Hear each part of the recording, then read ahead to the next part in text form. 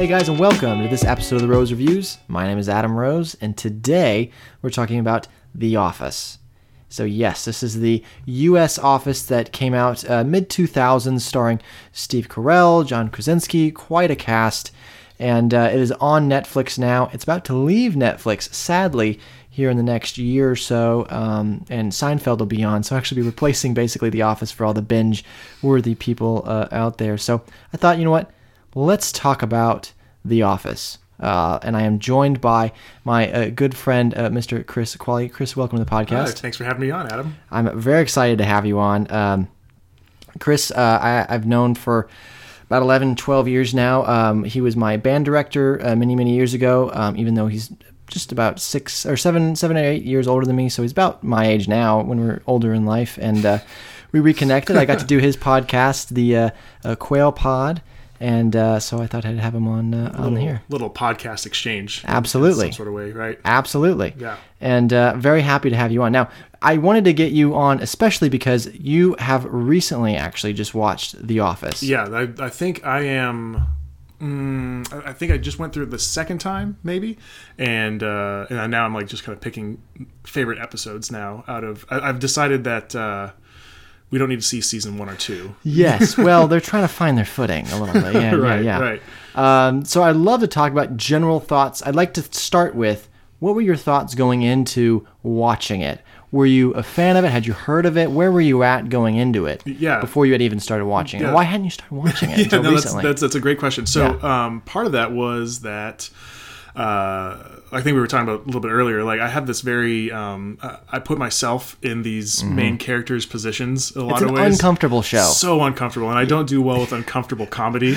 Okay, fair enough. The Meet the Parents was a very like, everybody thinks that's a very funny movie, and I like just cringed the whole time. Fair enough. And I think there's similarities there with The Office. So I think that's a big part of it. Part of it is like kind of my anti-popular culture-ness to it. Like, everybody loves The Office. I'm right. Like, well, I'm not Which is like everybody funny else. because it wasn't popular when it actually came out. The first 2 seasons almost got canceled. Really? No one was watching it. Interesting. No one was watching it. And then it became popular, really honestly, when it became super popular, was hitting Netflix.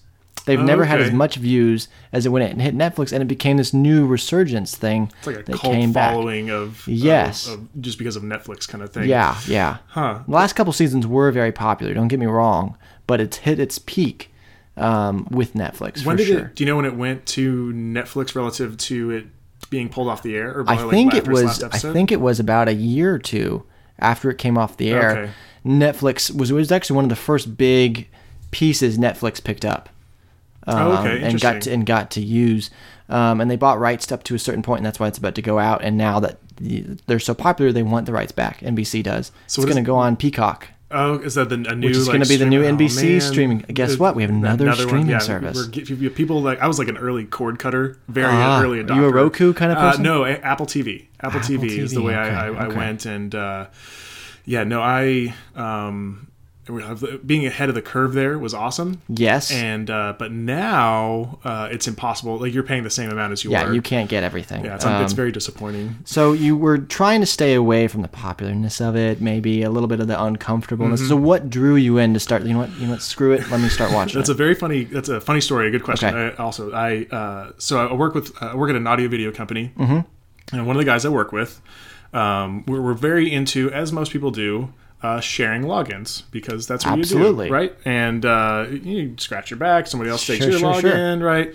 So I didn't have a Netflix account, or I had one, and then it was through a friend, and then they canceled it, so we didn't get it again. So we're like we're on the street corner, like begging for a Netflix. Sure. We'll do right. Yeah, whatever you need for Netflix, please. Netflix, yeah. Please. So the deal was that because he would talk about The Office all the time. And one of those people I just couldn't stand at the time. It's like, oh, The Office, it's so amazing. Like, no, it's not. It's fine, I guess. Sure. I don't get it, but whatever. I was like, I don't find Steve Carell very funny. I don't find any of the characters very funny. And very compelling. Right. Sure. And the way people would talk about it, they'd be so into it that made me hate it more, kind of thing. I understand that, for sure. So the deal was that this guy would give me his login.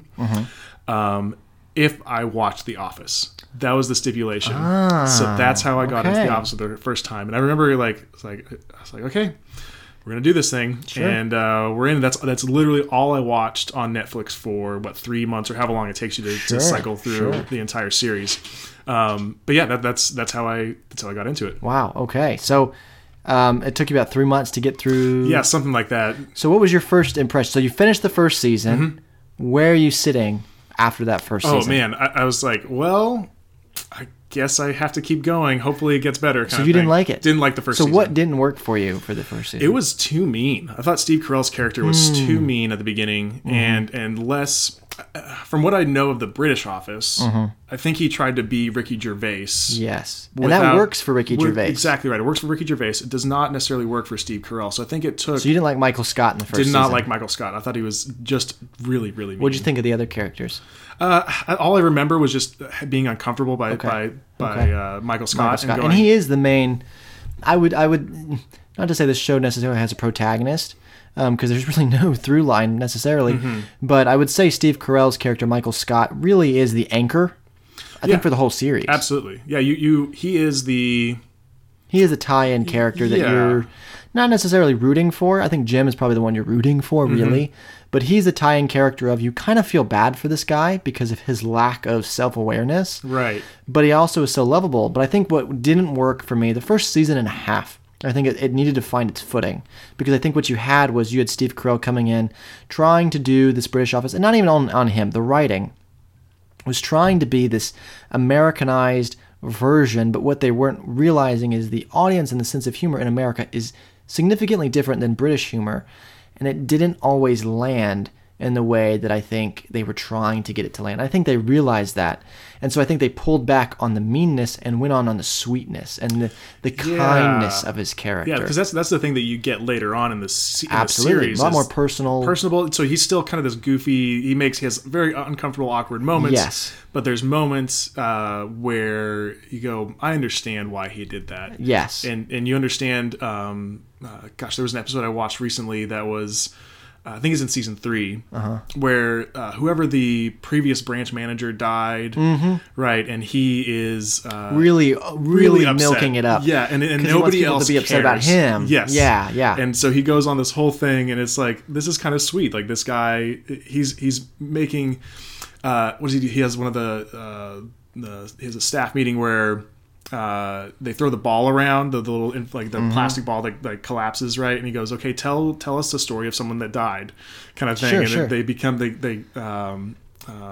Kevin tells the Weekend at Bernie's plot line, right? And it's these moments where he gets really mad, but it's in this sweet, sincere kind of thing. Absolutely. I think that's what was missing in those first. I think it's a combination of those first seasons. That first season really, to me, didn't know what it wanted to be necessarily, and it also didn't know where it wanted its anchor. I think that's because you have no one you're rooting for really in that first season, and you don't get to know anybody of the characters. And I think what they realized was, okay, the humor cannot be alone and make this show successful. When I watched it, I was like, what is the difference? Because one does not work for a lot of people. What did the show change? What is different? Why does this work better? And what I realized after analyzing, and I've seen the show, I probably watched it through about 6 times. Oh, wow. Yeah. Wow. But I was on it years and years ago. And what I've realized, what makes it work is you start caring about the characters.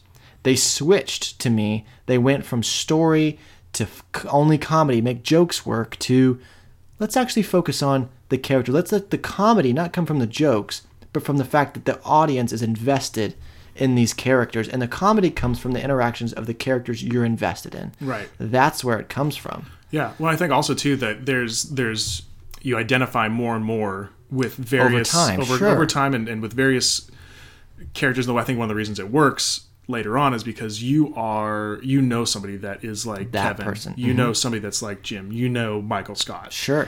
You know all these people, and you go, huh. I get that, and I can laugh at this. It's in a similar way as The Devil Wears Prada. Yeah. Right. Kind of very intense. Yeah, Emily Blunt's character or Meryl Streep. You're like, I get it. I see it. I've had that person. Yes. And I think with any TV show, when you have more time to spend with the characters in your living room, when you invite them into your living room and you get to spend time with them, you're invested as them with people, and that necessarily just comes through time. Mm-hmm. When you only have a 24-minute show, you only have so much time to tell a story about a character or get any character depth in one season. I think they had 13 episodes the first season. Yeah, it was not very many. Wasn't very many, maybe 8, I don't remember. And they're 24 minutes long, so you really don't have maybe an hour, maybe 2 hours with these characters. To get to learn about these characters. Yeah, so how invested can you really be with 12 characters in 2-3 hours? Right.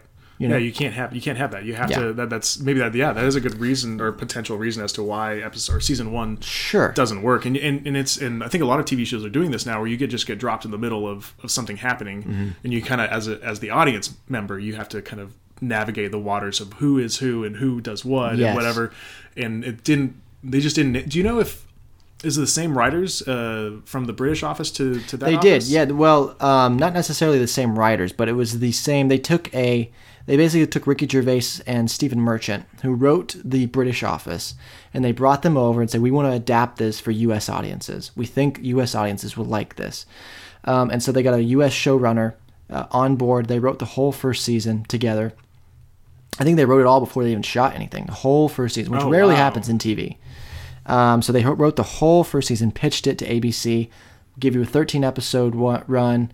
Here you go. And they gave them all 13 without having... Because usually you get a pilot, see if the pilot goes, we'll go. They gave them all 13, which is rare. Wow. I think because of the success it had with the British office.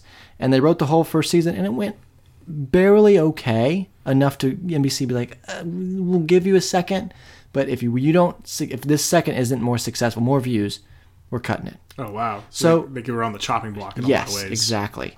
And... So I'm curious for you, though, because now you're a fan, obviously. Mm-hmm. What was the moment for you in which you transitioned into, you know what? This show isn't just uncomfortable. I get it. When did you have the I get it moment? Ooh, I don't know if there was a singular moment that I really just kind of went, I'm in, kind of all the way. It was kind of and again, going back to the idea of like, it was a requirement of me to maintain this login. Like, I'm just going to have to work through all these episodes. Did he ask you questions while you were at work? Like, quiz you to make sure you had watched it? Yeah, no. I would go in with like, I saw this episode. Oh, okay. So he knew. This was very funny that like this particular thing happened, and I would find these like really funny. I guess maybe that's the moment, if you will, when I was able to take an Office episode and go into work or go to talk to somebody about it and go, hey, this was really funny. Or I would one of my former coworkers, huge fan of The Office, and he's one of those people that would drive me crazy about how amazing The Office was before, right? Sure. And I would send him like just I'd take a picture of whatever was on the screen, like on the TV, right? Like, hey, do you know this episode? And he's like, I love that episode, kind of thing. Like there was one that were like Michael Scott tries to be like very street, and he has I can't remember exactly all the details of that episode. But I remember that like being, and he's like, I'd send him a picture of Michael Scott in like a bandana or something like that. And he goes, that's one of my favorite episodes ever, kind of thing. And he's trying to be relatable, and so maybe it's just this moment of like being able to be communal with the experience of talking watching. Point. Yes, exactly right. Your little water cooler talk of the episodes that you're watching. So I think that might have been because again, there was never really a moment where I was like, okay, cool, or like when Jim and Pam finally together. I wasn't hooked at that point. It was just like, okay, cool, that's awesome. I really like that moment. Yeah. I think that's why a lot of shows work. I think that's why Seinfeld worked, the Game of Thrones, shows like that where there's this communal aspect of we're watching this together, we're in this together, and we're all invested, and we can talk about it and share in this communal experience. Right, and maybe I had missed out on all these really fun, like I'm now like in the memes. Like, right, yeah, you have the fear of missing out, right? And you're finally into it, and you're like, oh, but then you're like, can we talk about this now? Like, I know I'm like 20 years late or whatever, but like, can we like, oh, these are really funny. And then you start being that guy of like, oh, this reminds me of this episode of The Office. And you go, and somebody doesn't know about it. And you're like, oh, okay. So watching the whole series, do you have a favorite episode at all, that one that stands out to you? The favorite episode. Oh man, that's a good question. I don't know if I've been through I'll tell you mine. Yeah. And then you can tell me if you just have or even a moment or whatever. My favorite, which is a lot of people's least favorite, is the Scott's Tots episode. when he promises the high schoolers that he's going to pay for their college education. Right. When they're like in elementary school, right? Yes, or yes. They're in kindergarten. At the beginning of the episode is Stanley just laughing. It's like the only time you ever see Stanley laugh in like the whole series. And he's just laughing. And I just remember being laughing, and I don't know what was going on watching the episode the first time. I was like, I don't get it, but this is hilarious. And then watching, it's just the most to me, out of all the episodes, that was one of the most uncomfortable moments is when he has to explain to these kids he doesn't have anything put away for them. Right. And he's like, but you need a laptop. They're like, okay. He's like, and you need batteries for that laptop. You're like, oh my he's God. leading him down this path of like, here's something that's some very lithium cheap. batteries. Right, yeah, exactly. But man, and the song with it, like, well, hey, that's Mr. Scott, right, what that's you gonna right. do? What you gonna? Yeah, it's just so uncomfortable. Yeah. that it's hilarious. It's to really me. funny. So it reminded me of a moment where maybe the episode where the warehouse team and the office team The switch basketball? places. Oh, switch places. Okay. And Michael knocks over everything with the forklift. Yes. That, like, I think that might have been the hardest I laughed at any given episode. That Yeah. was so, like, and you just see it happening, you're like, Oh, no, that's no. awesome. Yeah, and yeah, also just horrible. Absolutely. Yeah. How did you feel? This is a very controversial topic. How did you feel after he left? After Michael hated Scott? it. I after think Steve like Carell? if I Really? if I go Is it 8 and 9? it's in 8 this and 9. season? That's Okay. correct. Yeah. So if I my kind of when I go now rewatch the season or the series, I'll go 2 through 7. 2 through 7. And Okay. then I just So what I didn't committed, work for you? Well, so Michael Scott, he's the glue that holds everything together, right? Okay. What's the Andy? No, not Andy. The James female, Spader? No, the female. Oh, the redhead. Yeah, what's her name? Oh, I can't remember. Anyway, I so know what like you're talking she did okay. I thought she was the best of the next Michael Scotts. Okay. Will Ferrell was awkward. And they took him off real quick. I think they Right. realized, He had like 2 or 3 episodes. yeah, this and isn't working. Let's get rid of him. Robert California, I did not like. See, I am one of the few people, and I think, and I am biased because I love James Spader. Okay. I think his sense of humor is so dry and witty and funny. He was in The Practice, then he was on Boston That's Legal. right. He was in The Practice. I used to love The Practice. He was on Boston Legal, which is a spin-off with him and William Shatner. One of my favorite shows of all time. So I'm very biased. I get it. I get it. He is not... he doesn't really fit the tone of the show, right. which I think is the problem. Right. However, I love James Spader so much, and he has one line... And if I'm going to spoil something, if you haven't seen it, I mean, this is The Office. If I've seen it at this point, then you should have seen it at this point. He's at the end he's like, that's not your real name. It's like this second to last episode. Right. He goes, I am the Lizard King. And I'm like, what is this? Is amazing. I have no idea. And he's like going to like sponsor like Russian gymnasts. I'm like, this is fantastic. One of my favorite episodes with him is his house. That they do a house leaving warming because he's losing it in a divorce. Oh, right. So he invites everyone from the office over, and he just skinny dips in his pool. And like some of the other guys just skinny dip with him. Like, this is just the weirdest, most sexualized. Because it was just so. That is just James Spader playing himself, basically. Okay. Yeah, so that makes sense that maybe you and I like would that it. because it's funny. But I get everyone is like, if you don't know who James Spader is or you're not a fan of him, you're like, oh, this doesn't. He does not fit the tone of the show. It's like to me it felt like the producers and the writers they kept trying to fill Michael Scott's shoes. Yeah. And maybe that's what was good about James Spader was that he was so different. He was very different. So but maybe if he had come in, the transition, maybe that's what it was. The transition was weird. There was no was explanation. rough. It was just rough. like, oh, and Steve Carell's gone. He's gone, and now I think the biggest mistake they made was letting Andy be the manager. That never worked. Never worked. And the reason, in my opinion, why they did that is he just gets off The Hangover. Huge success at the time. Oh, okay. So it's I like, well, was trying to figure out the timing of because I'm watching this all like after the fact, Sure. right? And I'm trying to figure. I knew that the Hangover would have been involved at some point. I never really knew the timing of everything. Yeah, so and the it's way like- he like goes off for his anger management stuff. I was like, clearly he's filming for the Filming Hangover. something. Yeah. So he comes off of that very popular film, one of the top, box office comedies at the time. Let's make him our lead. People will watch with him. And that character is a good, decent, he's still not my favorite, side character. Horrible main character. Yeah. Horrible. Well, the one thing I did like about it though was the moment because he goes on this like kind of journey, self discovery. I like that. I thought that was a really interesting way of pulling him back. Like it wasn't super disjunctive going, hey, finally, Andy's back. Oh, great. It's like, oh, you went on this thing. We have a kind of a reason why he left. And now he's kind of this changed character, this changed person that lasts for a little bit, and then he kind of always goes back to being Andy, being this kind of firecracker and short-tempered, fuse kind of person, right? Yeah. And for him, I did like that part of him coming back and being this kind of calmer his transition. I know I identified in that for some reason of being trying to be like not so like angry and like pissed off all the time. So that I thought worked to some extent, but then maybe that was just like a personal kind of thing. But yeah, no, he was not a great boss. I thought that was a mistake, and I found Erin to be annoying at times. They brought her in, I think season 5. She was distracting. Yeah, she was distracting, and again, I found her balance to just be a little much. This ditzy, dumb, and to me, she has no character arc. She never went anywhere. She was the same thing from the beginning to the very last episode kind of idea. She comes in as something, and she was always that. Unlike every other character, to me, has some type of arc. They start somewhere, and they go somewhere. That's a cool thing about going back. And you go watch the whole series, and you go back to the beginning and remember, oh, this is where these people were at the beginning. So do you have a favorite character?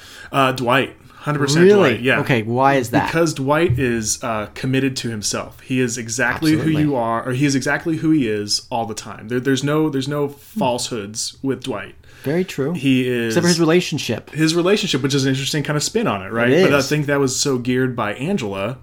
True. Not like, and he was willing to go along with it to make her happy, kind of thing. True. And so he put someone else first. But what I love about because what Andy does, Andy's very ass kissing of Michael and tries to always like, oh, look at me, I'm going to do the thing to get the promotion. Whereas Dwight is like, no, I'm going to do this. This is the way I'm going to do it. And you like it of the office, right? And that's the other thing too. He was very selfless in a lot of the things he did. True. And that's what And as much as like everybody loves Jim, right? He's such an easy one to love. Absolutely. I found myself liking Jim less and less as the series went on because of his lack of commitment. What Dwight had, Jim didn't have. When he goes off to start his own the sports consulting business, right? He never had that moment of I'm going to be committed to do this, and he was always 1 foot in the door and 1 foot out the door kind of thing. And for someone like me, where like I've changed careers like that, like commit, man, commit, go for it. Like Dwight would commit. Now Dwight just loves. This is what he does, and he's always going to do it. Exactly right, and that's what I absolutely loved about Dwight. He was just so 100%. You got what Dwight was. I read a paper actually, it was an essay that was like, Dwight is the protagonist of The Office. He is the character you are following his journey throughout. He is the one you're really behind. And I thought about it, and watching it again, I'm like, I see that perspective. I may not agree with it, but I totally see where that comes from. Is he's one of the main reasons why that show works. Is, you know, they have the straight man and you have the other guy, and he plays that straight, pretty serious most of the time, stern guy. So Rainn Wilson just. It's funny, even in the first season, he knew who Dwight was, and I've watched the audition. He found that character and was like, "This is the guy." Oh, interesting. And this is who I'm playing. Yeah. He's probably the most consistent. Yeah, I find his character to be the most, and any character choice he made, I was like, yeah, totally. Dwight would totally do that. Unlike even Jim sometimes, who people, and I do love Jim. Don't get me wrong, but even him sometimes I was like, you're forcing that for a storyline. That, I don't know if his character, the world you've set up and the character he is, I don't know if that makes sense. Right. Yeah, I totally agree. Unlike Dwight, where I'm like, no, that taking the intern out to his farm to like get him ready to be a manager, right? That totally would do that. Yes, totally would do that. Up until the very end, I'm like, that makes sense. Well, and he's true to his roots too. No pun intended. Right, literally. Yeah. Like he is. Anything he does is born out of something that happened. Like Rainn Wilson was able to figure out an entire storyline, a lifetime of experiences that led Dwight to that moment where he sells paper. Yeah. And I love like the times when he and Jim get into like sales competitions, right? And Dwight is really angry when Jim wins those things. Outsells him. And because Jim kind of has like a special like this thing that he can do or whatever, and that's very hard for Dwight to justify when he is consistent in everything he does all the time, to then be usurped by somebody that has like a trick up their sleeve. You know what I also just thought about is regards to that is the show does a good job, which they didn't do the first season. Again, is you need to believe, you need to be invested in that these people, if this is an actual real office, which they do the talking heads thing, which at the time was very original, a very original idea. We see Parks and Rec, we see things later on, but The Office was the first one that really popularized closed set, real set, with this was a real office, and we are doing the talking heads documentaries types. They were one of the first to do it. You don't think about that later on, but really they were quite ingenuitive with that. Groundbreaking. Yes, and but what I think one of the mistakes they made that they later on fixed, you as an audience member, given that's the world they set up, which is very real, you have to believe Michael Scott can actually sell paper. Because if he can't, if he's not actually a good salesman, right, there's no way you're believing he's the manager of this place. And they don't set him as a goofball, like Dutsy in the first season.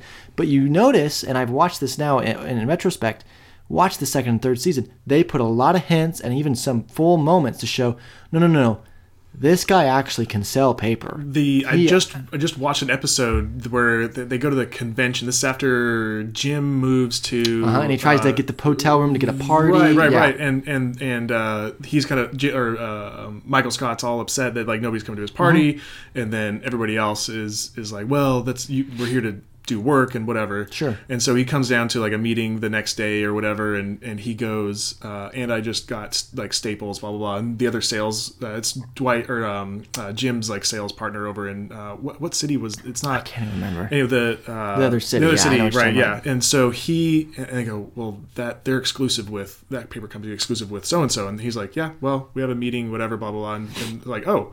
So he just like very nonchalantly, to your point, he goes, no, I just closed this really big account. But the thing is, you have to believe that these people are there. You know, if you're setting up this realistic world, you have to show that he's not just some Dutz, he didn't just somehow around. Like nepotism got into this You position. have to believe there's something there, and they don't do anything to set that up in the first season. But you watch the second season now, and they plant seeds, and they do that the rest of the show to show that this guy is not just some bumbling idiot.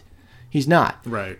He may be very unself-aware and have extremely low self-esteem and self-confidence, but he can sell paper. Right. And I think that was a thing that American audiences needed to believe that this guy could actually do this, or they couldn't. They didn't understand it. They didn't care. Right. Yeah, that makes sense. You have to see that success and that like you said, he has some rapport. Right. Yeah. Right. So after seeing the whole series now, when you see people like you, they're like, I've never watched it. I don't want to watch. What do you say to those people now? I try to give them my perspective on it and go like, this was like, I used to hate it. I didn't want it. I was not interested. And I just kind of give them my like quick, elevator speech of like, this is it's really well done. So give me a 30-second elevator speech. Yeah. Why should someone watch The Office? So if you've never watched The Office before, I would say, despite even if you think things are uncomfortable, give it a chance. Like, it's one of those things where if you give it a chance, you're going to fall in love with these characters. You are going to understand how all of these different people go on this journey, and it's so relatable. That's the thing I think that is so key. That you know these people. You know these people. You don't know like all these, like the names specifically, but you know an Oscar, you know a Kevin, you know a Pam. Like, you know all these people. You know the office romances that are budding. You know all these things that are. It's so real world that, but it takes such a funny kind of perspective. And the side part of it is you get to hear with the talking head side of things what people are really thinking. So it's not this kind of fake, 60s kind of everybody has a good time sitcom. Sure. It's like, no, there's a real life situations. These are real things that happen. It's not just a straight up comedy. No, it's not. There's some darkness to it. There's some seriousness to it. Yeah. There's a lot of life things. There's divorce. There's marriage. There's death. There's people being fired. There's people that are being hot. Sure. It's everything that is. It's the most real life kind of sitcom I've seen in a long time, probably. Yeah. And I wish I had started watching it earlier. I guess maybe that's my biggest kind of like thumbs up to it. And I think at the time why it worked so well and why it still works now is at the time, what was there? You had Friends that was just coming off the air, which was a 4-camera laugh track, live studio audience, quote unquote, shot. No laugh track. Mm-hmm. And you got maybe 2 cameras. Usually only 1. Right? And you don't have many cuts. Right. I sat there one episode and was like, how many actual cut and edits? Interesting. I've never done that before. Yeah, how many cuts are we really having in this? And you compare that to any other show where it cuts from one person to another person's face and cuts to all these. You have a camera sliding and gliding.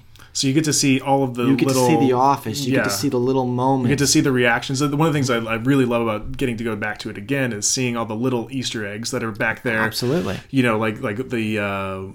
one of the... it was the St. Patrick's Day episode, and the water cooler is green. Like the water inside the water cooler is green. You're it's right, like just little things that are like, this is so well thought out. Yeah, and you get to see people actually working in the background when they're shooting.